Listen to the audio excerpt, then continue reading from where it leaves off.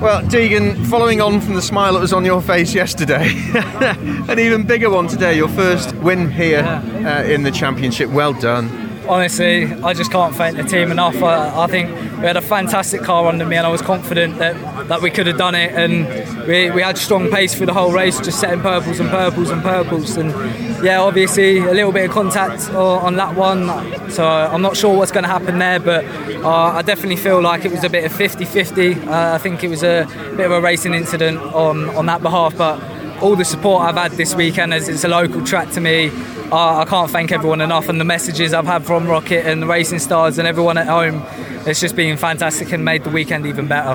You had a really good launch, and after 2 laps, when I think the safety car came out, you'd already got a lead of 2 seconds, which was quite something. Yeah, I mean, our race start yesterday and today has been on it like mega.